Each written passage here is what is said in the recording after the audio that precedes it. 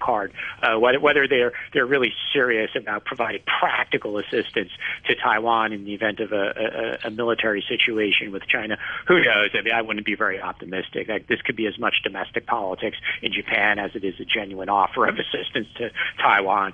Okay, Ross, thanks very much. Have a good day. That's Ross Feingold, Business Development Director at SafePro Group. You're listening to Money Talk on RTHK Radio 3. Asian stock markets seem to be moving in rather differing directions at the moment. First of all, over in Australia, the ASX 200 is up about 0.8%, but the Nikkei 225 in Japan is down about 0.25%. Looks like a flat open for the Hang Seng. In the commodities markets, Brent crude oil is slipping a little bit at $73.32 a barrel. Gold, that's at $1,804 an ounce. Do please join me again tomorrow morning at 8 o'clock for Money Talk. The the news and weather coming up, and then back chat with Hugh Chiverton and Janice Wong. In fact, let me give you an update on the weather forecast right now. Mainly fine, apart from isolated showers. Very hot during the day. The maximum temperature will be around 33 degrees in the urban areas, a couple of degrees higher in the New Territories, and it's going to be mainly fine and very hot in the next few days. The very hot weather warning is in force right now. It's 29 degrees, 84% relative humidity. It's 8:31:30. Here's Samantha Butler with the news.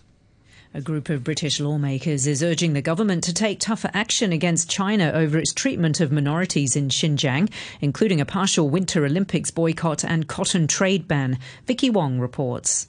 The UK government was urged to recognise the decision of British lawmakers in April to declare Beijing's policies against the Uyghurs and other minorities in Xinjiang as genocide and crimes against humanity, and hold Beijing to account. Among its recommendations, the Cross-Party Foreign Affairs Committee said in a report that Britain should partially boycott the Winter Olympics hosted by Beijing in 2022 and should ban the import of cotton products from Xinjiang, where there are allegations of forced labour being used. It also backed a fast-track asylum process for those fleeing persecution in the region.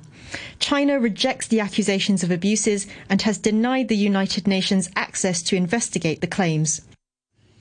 The US State Department says it's concerned about the reports that mainland tech giant Tencent seems to have terminated almost all university-based LGBT groups operating on its WeChat platform. Here's the BBC's Celia Hatton. There was a perfunctory message attached to the now deleted social forum saying that they had violated regulations. What we don't know is which regulations they'd violated and why all of these groups, really dozens of groups that had been established by university students across China, had suddenly been deleted. Some of them hadn't been used in years, and that's why some people think that this really was a mass campaign simply to wipe out the communications network of this entire community. President Biden says he'll be delivering a message to President Putin about a recent wave of cyber attacks targeting American and foreign businesses. He was speaking after hosting a meeting of top US officials on how to combat the ransomware activities that are now a national security challenge. Gangs believed to be based in Russia have targeted American infrastructure and extorted millions from their victims. A government minister says the alleged assassins of Haiti's President Jovenel Moïse are in custody less than 24 hours after the leader of the impoverished Caribbean nation was killed in a gun attack at his home. The streets in the capital, Port-au-Prince, are reported to be quiet amid fears the killing could fuel reprisals. Interim Prime Minister Claude Joseph earlier declared a state of emergency on national television. We have decided to declare a state of siege in all the country. We ask for people to stay calm. We call on the intelligence of Haitians in this difficult time. You're listening to the news on RTHK.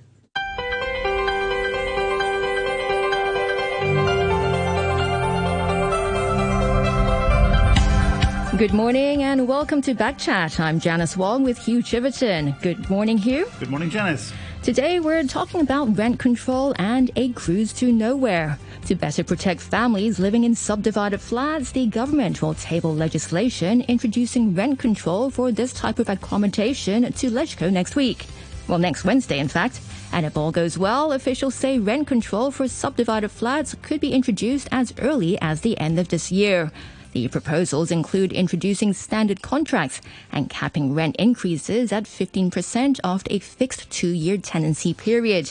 Landlords who don't comply could face a fine of at least $10,000. This comes as a new study by a concern group found that landlords are still overcharging tenants for electricity and water, and others are worried that landlords would immediately raise rent or evict tenants before the legislation takes effect. What do you think of the new law? How effective will the measures be? Can rent control be used more widely, not just in subdivided units? And what are the pros and cons of rent control for all flats in Hong Kong? From 9:15 to 9:30, we'll be discussing a cruise to nowhere. That seems like it's going nowhere. Let us know your thoughts. You can leave a message on our Facebook page, Backchat on RTHK Radio 3. Email us at backchat@rthk.hk or give us a call on 233-88266.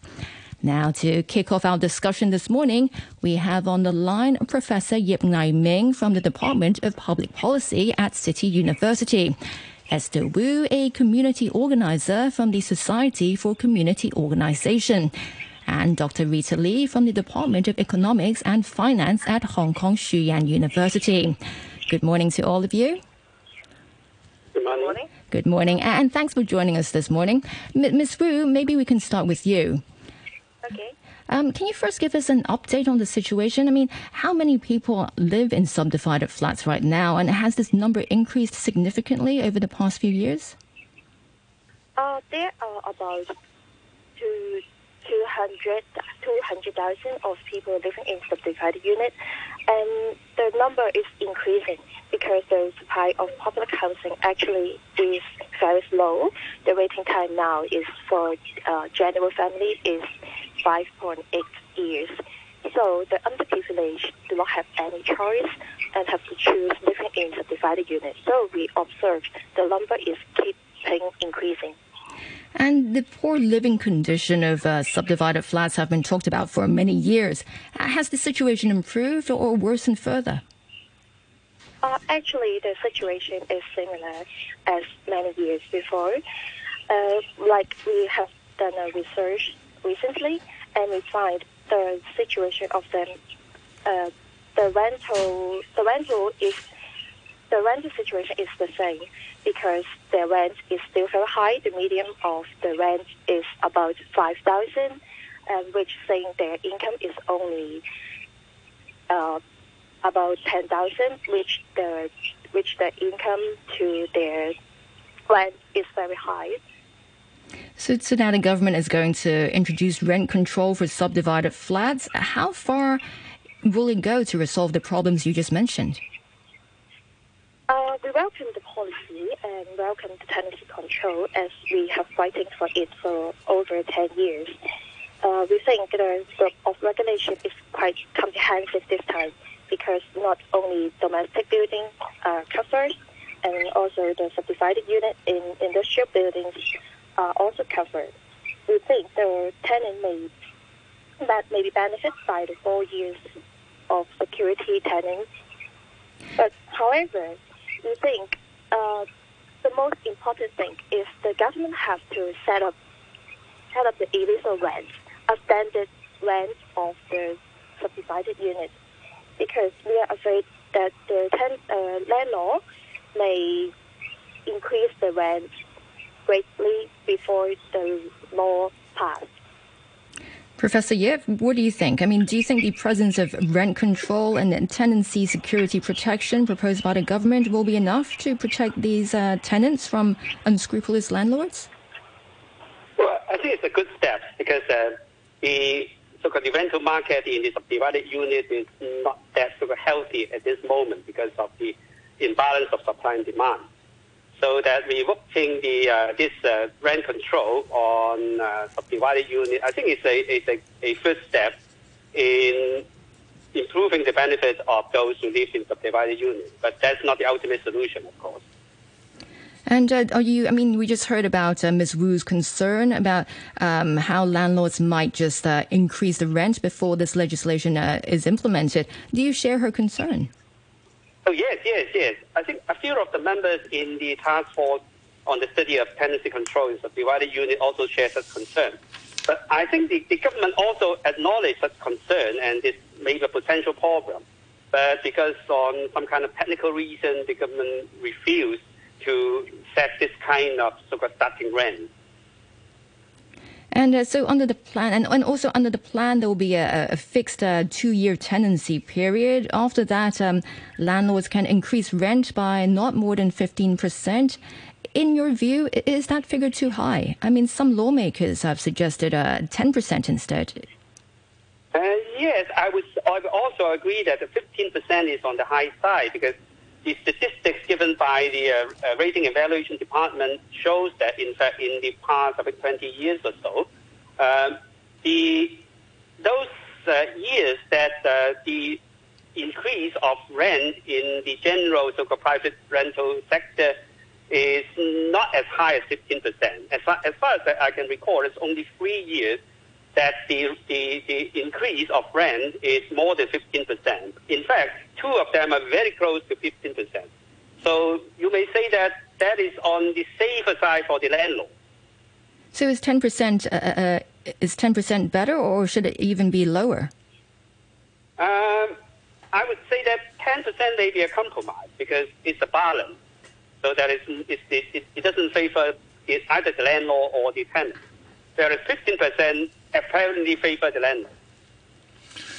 Professor Yip, in the past, the government has said that it's very hard to identify subdivided units, and there was a lot of discussion about what actually constitutes subdivided units. Has that been settled now? Are you happy that the definition is clear and is relevant and actually captures many of these things? Because there's also the question of whether there are illegal structures, whether these are in industrial buildings, and the legality of the structures. I mean, are you happy that this is going to actually address the people in need? I think it's better than before because I think the main point is not whether it's a subdivided unit. The main point is whether the living condition is appalling. So now it's closer to that definition. But now the definition excludes those who live in squatters, who live in rooftop houses, and that is not that satisfactory because their living condition can also be poor. Some of them even poorer than those who live in subdivided units. Yeah. So could they extend it? Should the bill actually include those people, as you say, living in rooftops, living in squatter or unauthorized structures? My personal opinion, it should. What about the status of the industrial buildings? I mean, is it against the law to live in industrial buildings? And if so, how can you have a law or how can you have legislation like this, which mandates contracts and things like that? How could the contract stand up in court? I think it's a pragmatic compromise because that's not the first time government acknowledged those so-called illegal happenings. For instance, back in the 1970s. We registered all the what we call the illegal squatters, and then many of them are still standing today. And also in some of the illegal rooftop structure, the rating evaluation department, they assess the rateable value, and the tax department collect the rate from them. So I think it's on the same basis they tolerate the existence of those illegal subdivided flats in industrial buildings. Does it effectively mean that people will be allowed to live now in industrial buildings?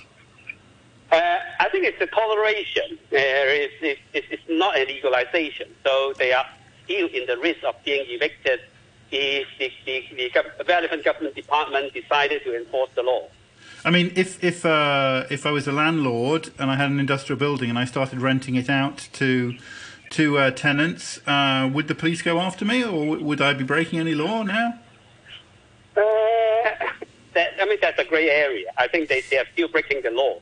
So, in fact, my hunch was those landlords, they may not come forward to register the rental contract. Okay, so they wouldn't do it, so that they wouldn't fall under this legislation. Yes, because then they are exposing their so-called legal act, so they are risking being attracted so-called law enforcers. I mean, doesn't that apply to other people? I mean, not in industrial buildings. Why wouldn't there be a tendency for the landlords just not to do this? The landlords just ignore this legislation? Yes, there's such a risk, but because the tenants can take action to register the contract. So that will balance off. Yeah, and are they in a position to do that? Or are they kind of very often, this is their last resort? I'm not sure about the current legislation because it haven't appeared in full detail. But in the discussion in the task force, I think the government reinforced us that they will put sort of this right into the law so that if the landlord doesn't register the contract, the tenant can register the contract. Okay, also with this Dr. Rita. Contract. Yeah, Dr. Rita Lee is Associate Director. Hi. Department. Good morning to you. Many thanks for joining us. What do you think of this? Legislation as it stands? Will it tackle this problem? Well, I would just feel the issue from an economist point of view. So traditionally, economists always consider that the rent control is like a kind of evil idea among most economics textbooks due to time is waste for waiting in the queue. In case of rent control in the public housing, misallocation of resources. Richer people can actually pay higher rent, but they now pay a very limited rent. And there was once a research about 88% of economists vote against the rent control. But I personally think that the government has done a great job here in this proposal. And the task force says, I think they have done a lot of research for that issue. So the main thing of rent control is resource misallocation. An accurate picture of the city in the market is a housing market is that if the richer people that they pay higher rent and the poor people that they pay the lower ones, then that will be fine.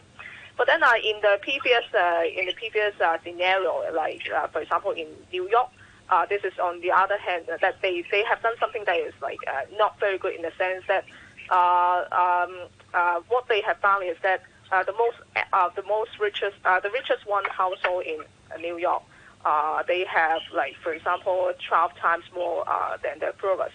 But then by the time that they pay the rent, if we talk about how much they pay for the rent, they only pay 2.5 times as much as the rent. So you can see that actually that the misallocation problem doesn't solve by the rent control in itself. And then what we have seen is that some very rich people, that they devote less than 5% of their income to rent, and many people pay more than 70%. So it means that there is a misallocation in the resources by the time the rent control exists. However, if the rent control for this time, because the task force only focuses on the low-end housing, that is subdivided unit, where most of the renters they have the lowest affordability to pay for the rent. So they are actually the group for which that we should target at, and that's why that I think that the task force has done a great job here. I don't really follow. So, what's the relevance? Why does it matter? Why does it make a difference?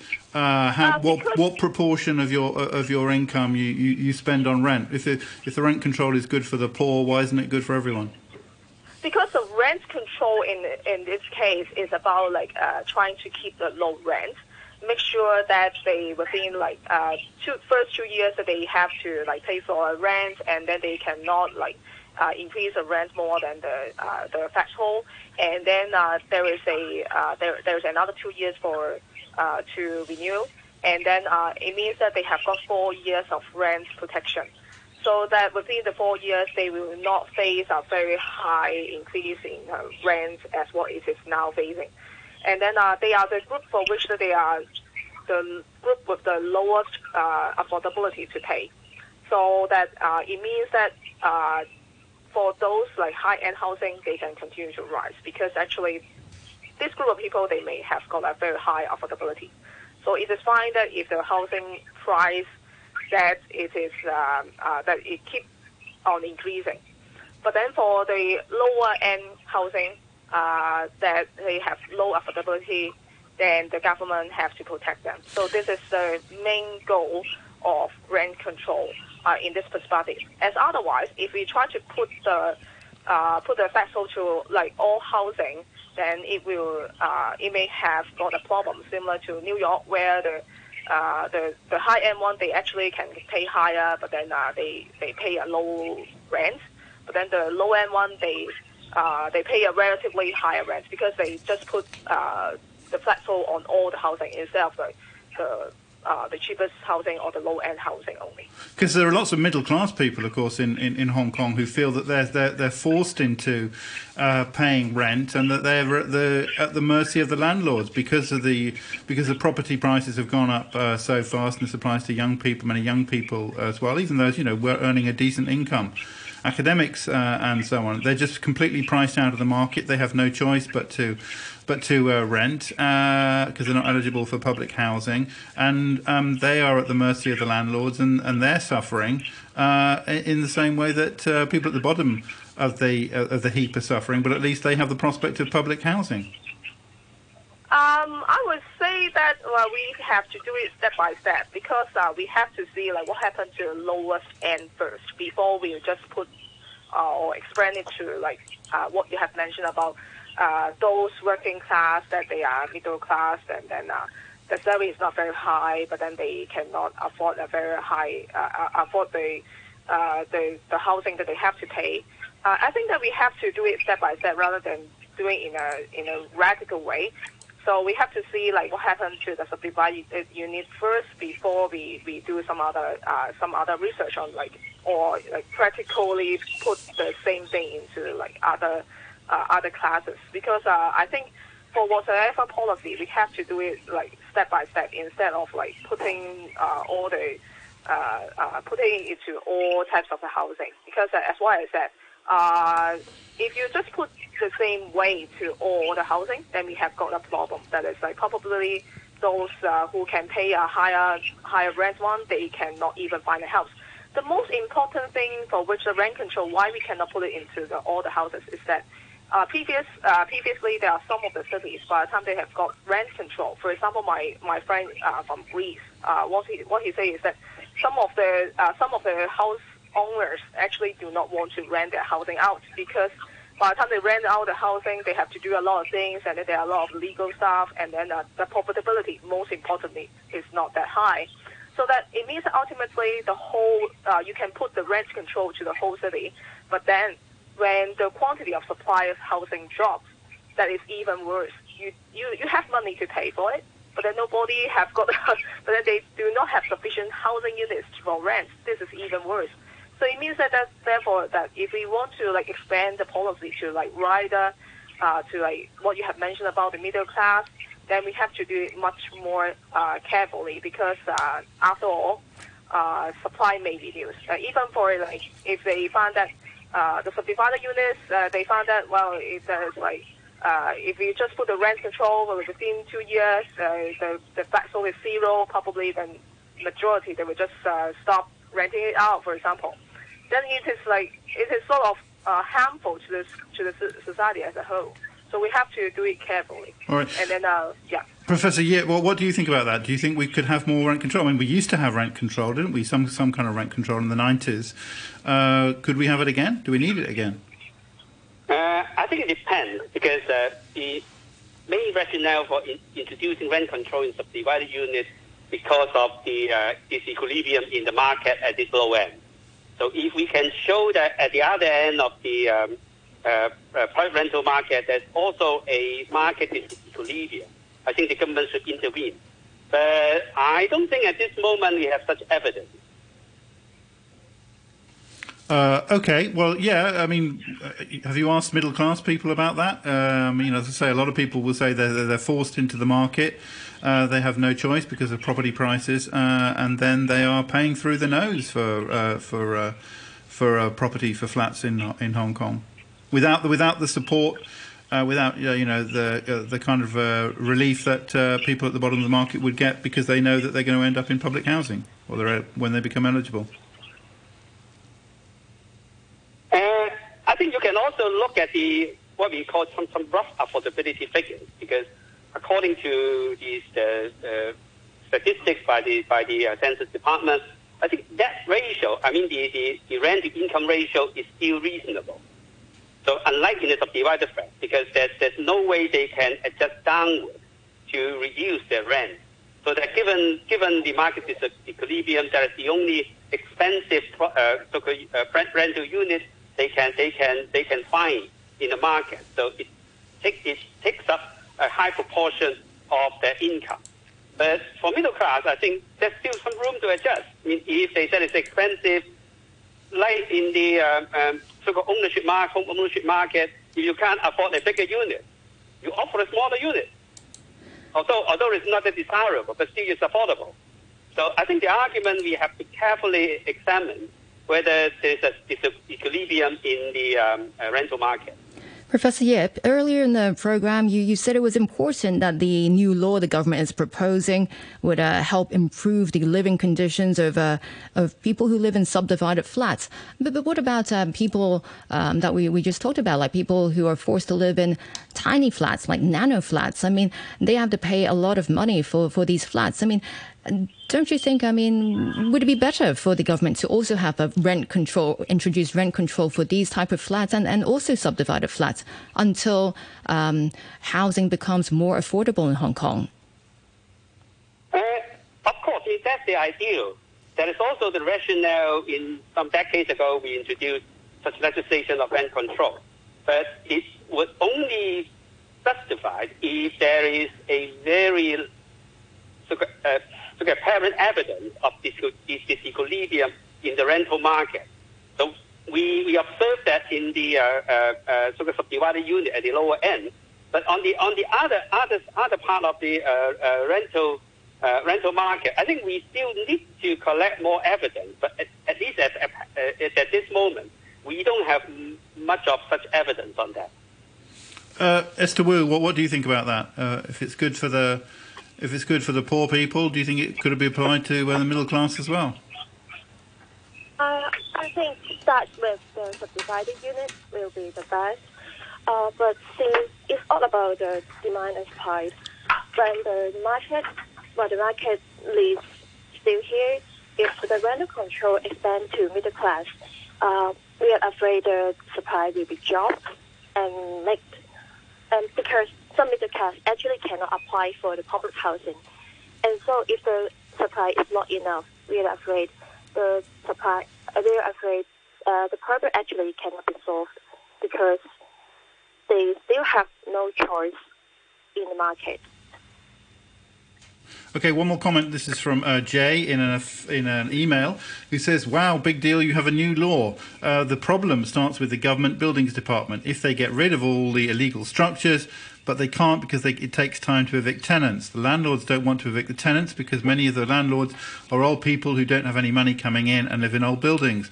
They can't renovate the old buildings because they don't have enough money, and the management committee can't find all the owners, so nothing gets done. And if you are a poor tenant, what do you want? A small cage room in a subdivided flat or a nice spacey industrial unit? Come on, work it out. And why is this government helping the rich by keeping the property prices high? There are plenty of empty properties in Hong Kong, and many of us in-betweeners don't qualify for public housing or subsidised housing because the government hasn't worked it out to help us. So we see the rich getting richer and the poor getting poorer. That is from Jay. Many thanks for that. Our email is backchat@rthk.hk. What's some other issues on the subject which we'll get to perhaps after the news at 9 o'clock? And a couple of emails just on earlier discussions. Martin, relating to yesterday's discussion about Article 23, says incorrect statement from Carol Peterson. That was Professor Carol Peterson, who was a guest yesterday. Martin says most people who committed crimes in 2019 are prosecuted under existing laws because the NSL was introduced on the 30th of June 2020 and is not retroactive. However, people prosecuted under the NSL continue to commit crimes violating the NSL after 30th of June 2020. That's from Martin. Thanks very much indeed for that. Once again, our email address is backchat@rthk.hk. And a quick look at the weather. It will be mainly fine apart from isolated showers. The very hot weather warning is now in force. Highs today expected of around 33 degrees. The winds moderate southeasterlies. Right now it's 29 degrees, relative humidity 88%. In temperatures. More research is needed on that, but it could be a very damaging development in the battle against climate change. You're listening to the news on RTHK. Welcome back. This is Back Chat on a Thursday morning with Hugh Chiverton and me, Janice Wong. We now continue with rent control for subdivided flats. In the first half hour of the program, we discussed how effective the measures would be and whether rent control should cover other housing as well. If you have any questions or comments, we'd love to hear from you. Our email is backchat@rthk.hk. Our telephone number is 233-88266. And our Facebook page is backchat@RTHK Radio 3. And right now, I think Hugh has a few emails. Yep. First of all, this is one from Matthew, first of all, who says, "Where's Nixie?" Matthew says, when Steve Vines was cut from his regular morning brew slot, I think the reason RTHK gave as justification was balance, because there was no corresponding pro-CCP view on the programme, or some such nonsense. So, given that Steve Vines has left Backchat last week, what are we to make of Nixie Lamb's absence from her regular co-host spot today? Has she also been cut for balance now that Steve Vines has gone? If so, will she return when a suitable pro-democracy voice, maybe like Ronnie Tong, is found to balance her? Hope so. That comes from Matthew. Okay, well, Nixie's not cut. Actually, Nixie, we hope will be back. But Janice does it kind of about once a month or so. Once a month. Yeah. Yes, and we hope maybe Nixie will be back. Nixie will be back. Yeah, she sounds relieved. Alan, in an email to backchat@rthk.hk, says, Backchat, the rent control laws will have little effect. Landlords will just evict tenants at the end of their lease if they want to ramp up rents, or use the threat of that to force them to accept a higher rent. Many of these flats are illegal anyway. People are probably paying in cash without a contract. Breaking one or more law that is loosely, if at all, enforced will not deter them. The government has dismantled what few laws protected tenants. It used to be that tenants had some security of tenure. Then the government changed the laws so landlords could break a tenancy on shorter notice. They announced this with an infuriating PR campaign touting it as providing a more flexible market. Landlords are allowed to evict tenants on short notice if they say they need the flat for a family member. Of course, they often lie about this, simply want a higher paying tenant. The government does nothing to punish landlords who do this. Housing problems cannot be solved by regulation, especially as they will not be enforced. That's from Alan. Backchat@rthk.hk is our email address. And I think we have a caller right now. Jim, is he on the line? All right, he's not there yet. Maybe we can go back to our discussion this morning. But perhaps Dr. Rita Lee, good morning to you again. Yeah, morning. Yeah, what about those points made by Alan, that the legislation in general is very, very friendly to landlords in Hong Kong. Tenants used to have a little bit more security of tenure, and they've lost some of that in the name of a flexible market. What do you make of that? I don't think that it is sort of benefit to the landlord. Actually, by the time that we talk about some of the bad tenants, it is very difficult to evict them out as well. So previously, there are a lot of the circumstances where the tenants that they do not pay for the rent, and then if you need to get back the rent, you have to go to the tribunal to do a lot of things to get back the rent. So that we have actually faced a lot of the similar problem in the city, especially in the low-end housing. And then there are so much cases, so that I don't think that it is sort of benefit the landlord, rather the landlord that they a lot of them they have got report on this, and therefore by the time that they rent out the units, they have to pay very careful to whether or not that these tenants that may not have got bad track record. All right, we now have our caller, Jim. Hi, good morning. Hi, good morning. Rent control in Hong Kong would never work because we're a capitalist society. If the government attempted to control the rent, the landlords would simply leave the market, reduce supply, and just wait it out. And the people would then maybe have to go back to cages, sleep on the street, or homelessness would result. Subsidies, in fact, will go to the landlords, not to the people that need it. So I don't know why we're talking about rent control. Rent control is not for the people that need housing. I think, as we saw during the pandemic, China was able to build 2 hospitals in Wuhan in a few days.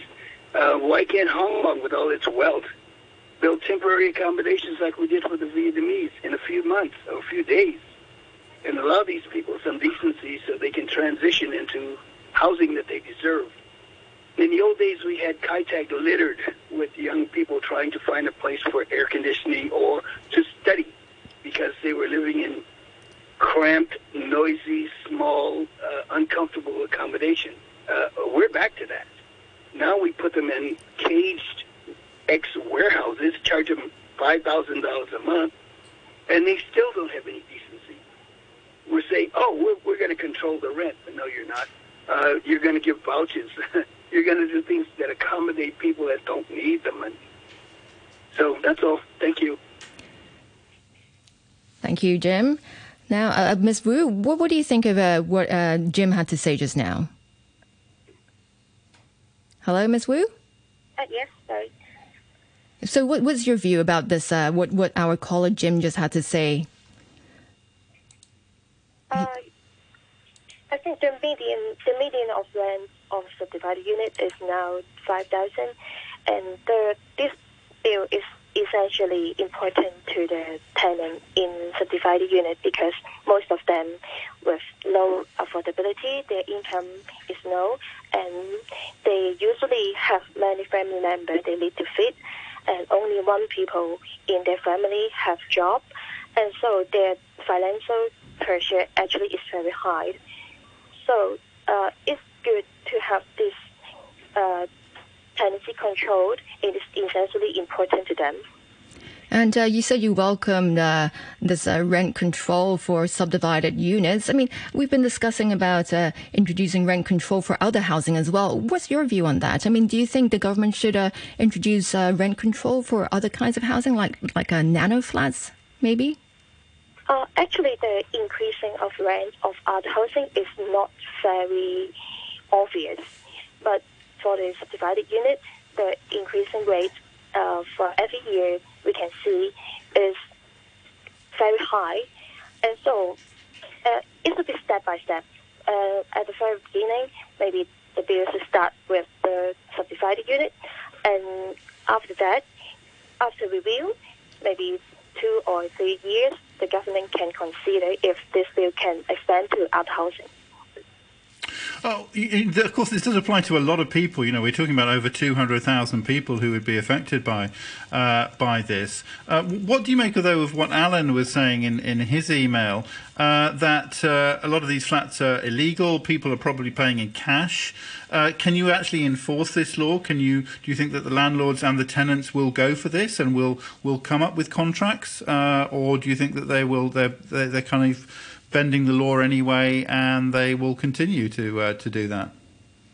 Yes, we are quite worried about this because the landlord, if the landlord do not set up a standard tenancy agreement with them, the tenant may be afraid of cannot living in the house anymore, and they do not complain the landlord, and the government will never know. So we think the government may need to do more inspection to do the checking, and maybe they have to spot some unit with extremely high usage of water or other utility. Then they can spot out the subdivided unit, and they can do the checking and inspection to the home, to those flats, and check if the tenant have to sign contract with the tenant, because the tenant do not have the equal bargaining power with them. Yeah, explain about the utilities, especially water, because I think that's been a concern of yours as well, and that's addressed in this legislation. Are you happy with the way that's been dealt with? Yes, the overprice of utility costs is very serious in subdivided units because we find 98% of our residents do not have separated utility meters, and 91% of them have not seen the bill before, and so they never know the actual price of their utility costs. Although the government requests the landlord to disclose the bill with breakdown later, but we're also afraid the tenant will not be there to complain if the landlord do not do so. So we think the role of the government is important. They have to do it actively, to do the checking and do the inspection, and do not only rely on the tenant to do the complaint, and because most of them do not dare to do so, we guess. Yeah, that's the reality, isn't it? That they haven't got the time or the resources, and they, as you say, they would be, fearful that they'd lose their homes, lose their what accommodation they have, and then they might not, have the legal knowledge, as I say, or simply the time or the resources to follow up. So, what you think the enforcement of this, that there should be inspectors or so on, or even the police should be involved in policing this? We think the government can set up a team under RBD because the administration of the bill will be given to RBD. So more resources have to give to them, and they may have to set up a team to do the education and also to do the inspection. And if they find the illegal case, they have to pass it to police or to do to set up a platform for the tenant and the landlord to settle the conflict. Okay, here's an email from Paul, and perhaps Dr. Lee, as an economist, you might want to address this. Paul says, Backchat, rent price controls are a sign of inflation, meaning money is becoming worthless. It should therefore be the greatest insult to us, the general public, that the government is currently giving away money to us. Meanwhile, it's creating laws to cripple private owners who are affected by all this inflated cash.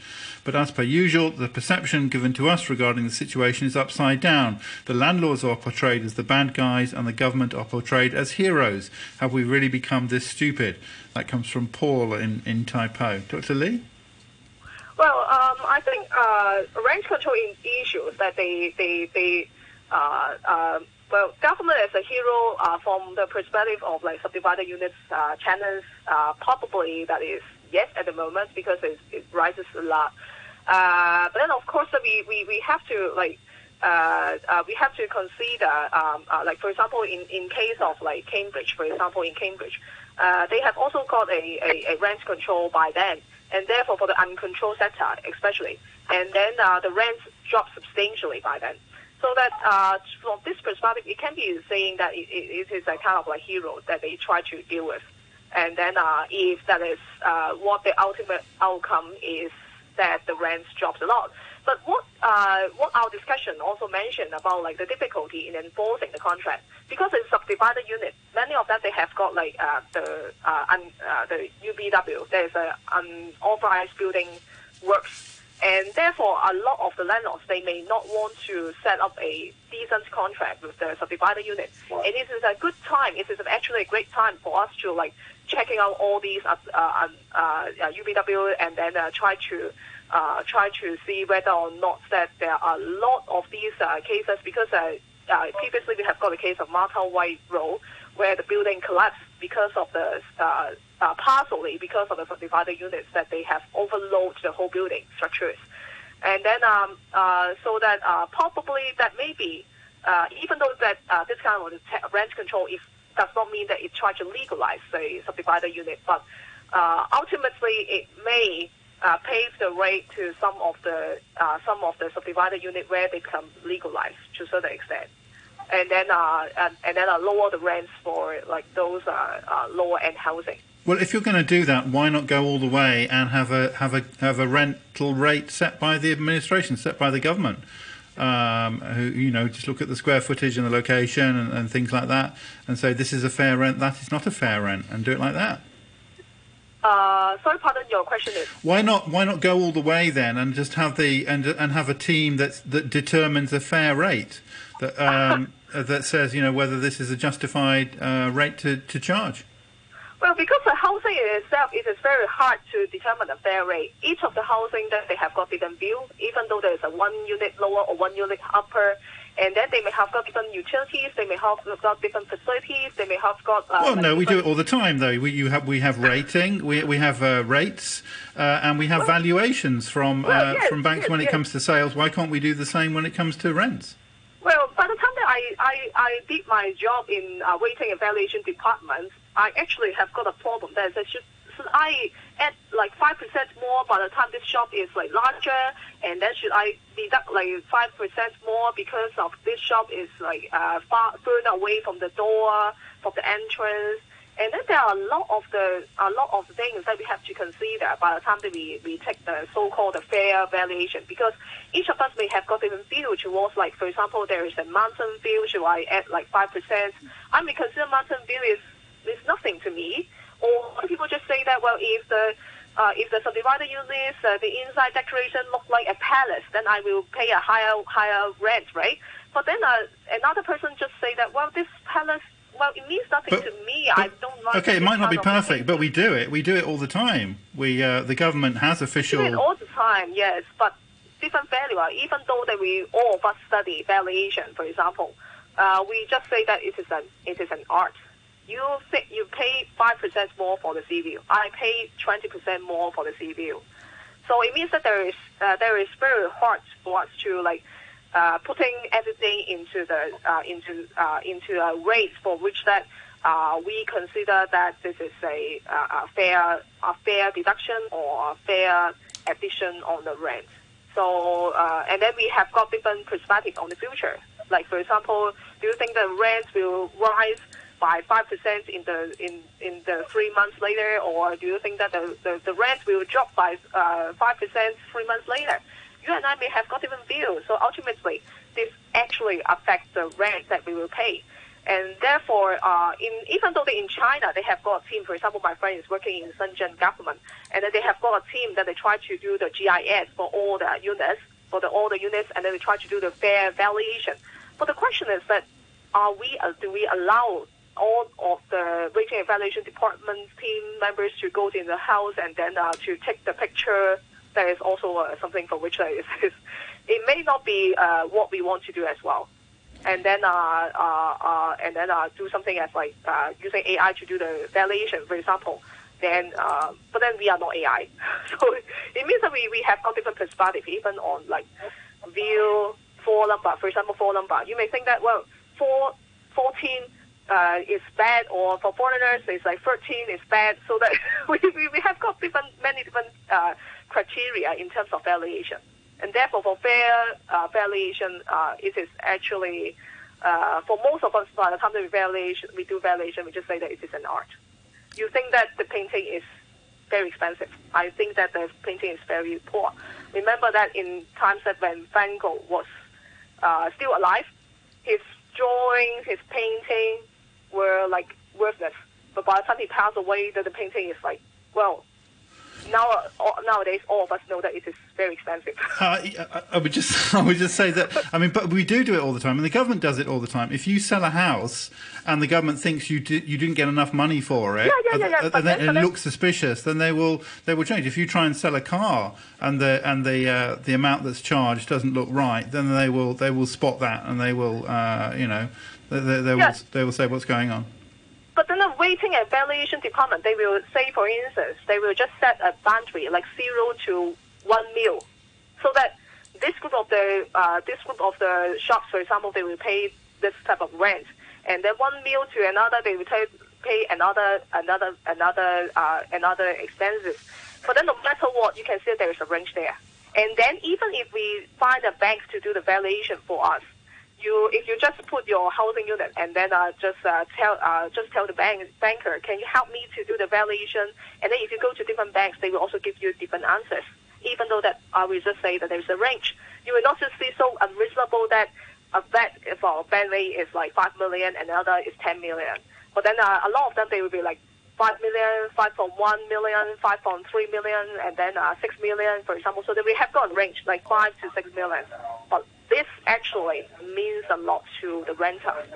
All right. Actually, if you put more or less a similar scenario. All right, we'll have to leave it there for now. Thanks again for joining us this morning. That's Dr. Rita Lee, Associate Director of the Department of Economics and Finance at Shuyang University, and Esther Wu, a community organizer from the Society for Community Organization. Earlier in the program, we also had Ngai-ming, a professor of housing and urban studies at the City University. It's now 23 minutes past 9, and we turn to our final topic this morning, and that is cruises to nowhere. Now, one of two operators of this plan has postponed its launch date by 3 months to October. Royal Caribbean Cruises Spectrum of the Seas, which is Asia's largest and newest vessel, was supposed to depart at the end of July. But because it has to allow crew members to meet vaccination and quarantine requirements set by the Hong Kong government, it's had to adjust its plans. To comment on the delay, we're now joined in the studio by Jeff Bent, the Managing Director of Worldwide Cruise Terminals. Good morning, Mr. Bent. Good morning. Thanks for having me. Thanks for joining us this morning. So I guess you must be disappointed with this latest development. I think we're all a bit disappointed, but not particularly surprised. COVID continues to pose logistical challenges to people involved in this type of business, particularly for a global cruise line that takes staff from literally all over the world to handle a really wide variety of operations on the ship. Of course, aside from the driving the ship and the engineering, there's all of the different regional F&B options on board, the Broadway shows, manning and operating the amusement park rides, and so on and so forth. It's really quite challenging, and the way that various COVID variants have popped up in different countries, leading to more flight bans from more different places, has just made it a very difficult logistical challenge. It's been knocked back to October, so that's quite a long time, isn't it? That's another few months. It is for this one line. It's been knocked back 2 months. The other line, however, is all set to go and will start operating on July 30th. What happened? Why was it knocked back for 2 months? They had time to plan all this, didn't they?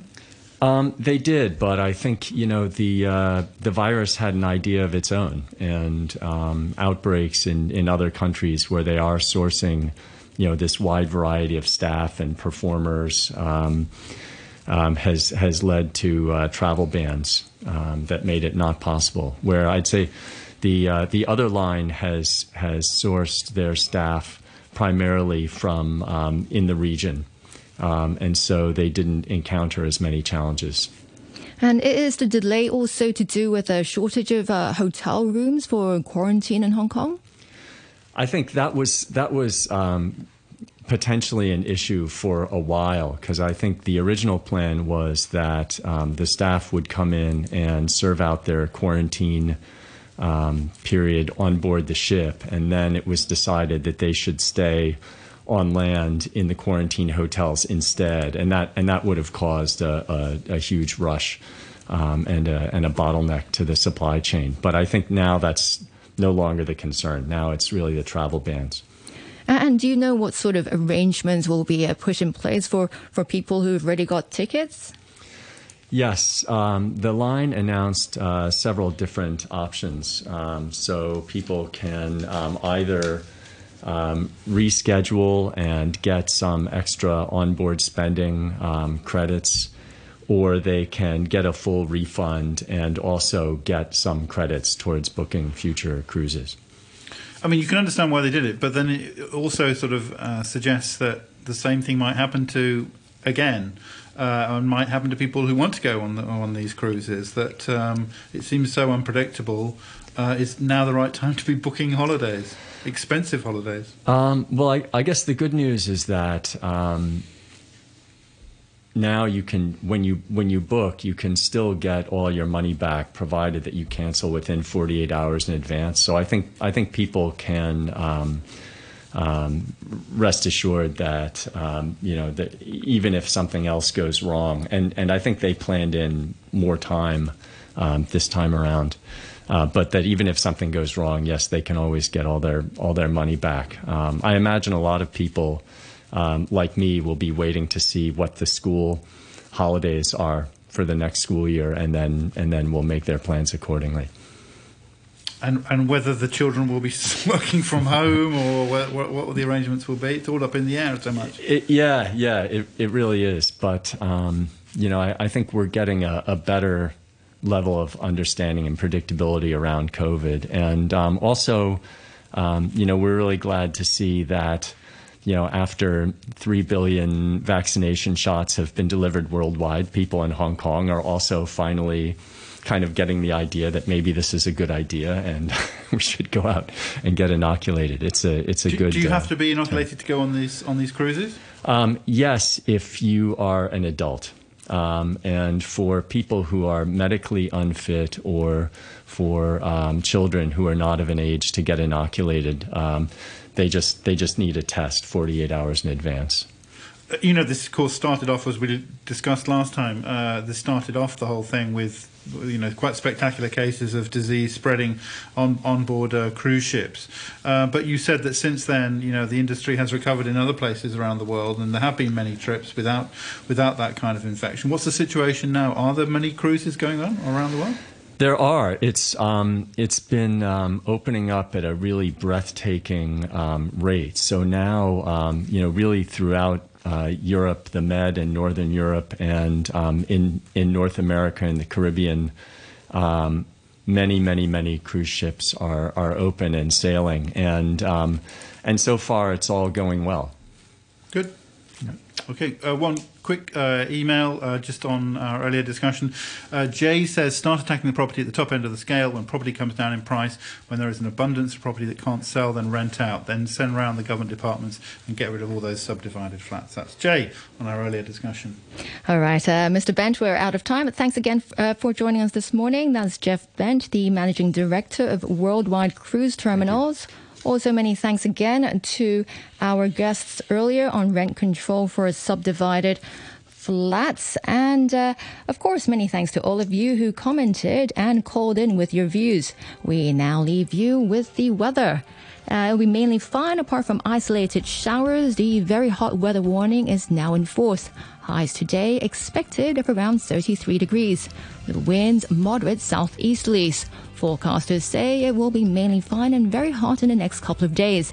At the moment, it's 29 degrees. Relative humidity, 84%. Ketamine will damage your brain, causing addiction, hallucination, anxiety, depression, and panic. It will also harm your bladder, leading to bladder contracture and incontinence that will make you go to the toilet often. If you are troubled by drug abuse problems, don't hesitate to call 186-186 or send a message via WhatsApp or WeChat to 98186186 for help. Don't be KO'd by ketamine. It's 9:31, the news with Samantha Butler. A group of British lawmakers is urging the UK government to take tougher action against China over its treatment of minorities in Xinjiang, including a partial Winter Olympics boycott and cotton trade ban. Among its recommendations, the Cross-Party Foreign Affairs Committee said in a report that Britain should also fast-track the asylum process for those fleeing persecution in the region. Health authorities say no new coronavirus cases were found after 1,200 residents at a building in Tai Kok Tsui were tested overnight. Chung Mei building was locked down at 7 p.m. after Australia said a former resident of the building who travelled to Australia last month was confirmed with the Delta strain of the coronavirus. And a government minister says the alleged assassins of Haiti's President Jovenel Moïse are in custody, less than 24 hours after the leader of the impoverished Caribbean nation was killed in a gun attack at his home. I'll have more news at 10 o'clock. It's time right now on Radio 3 to say good morning to Phil Whelan and his guests on The Morning Brew. Hello. Hello, Phil. How are you? Not too bad at all. Good morning. Newly upspotted. Hello. You never Facebook chat with me, Phil. Good morning. It's got the Tom and Jerry type violence. It's a great experience if you just want to get a bit of zing. On your radio and live online, this is The Morning Brew.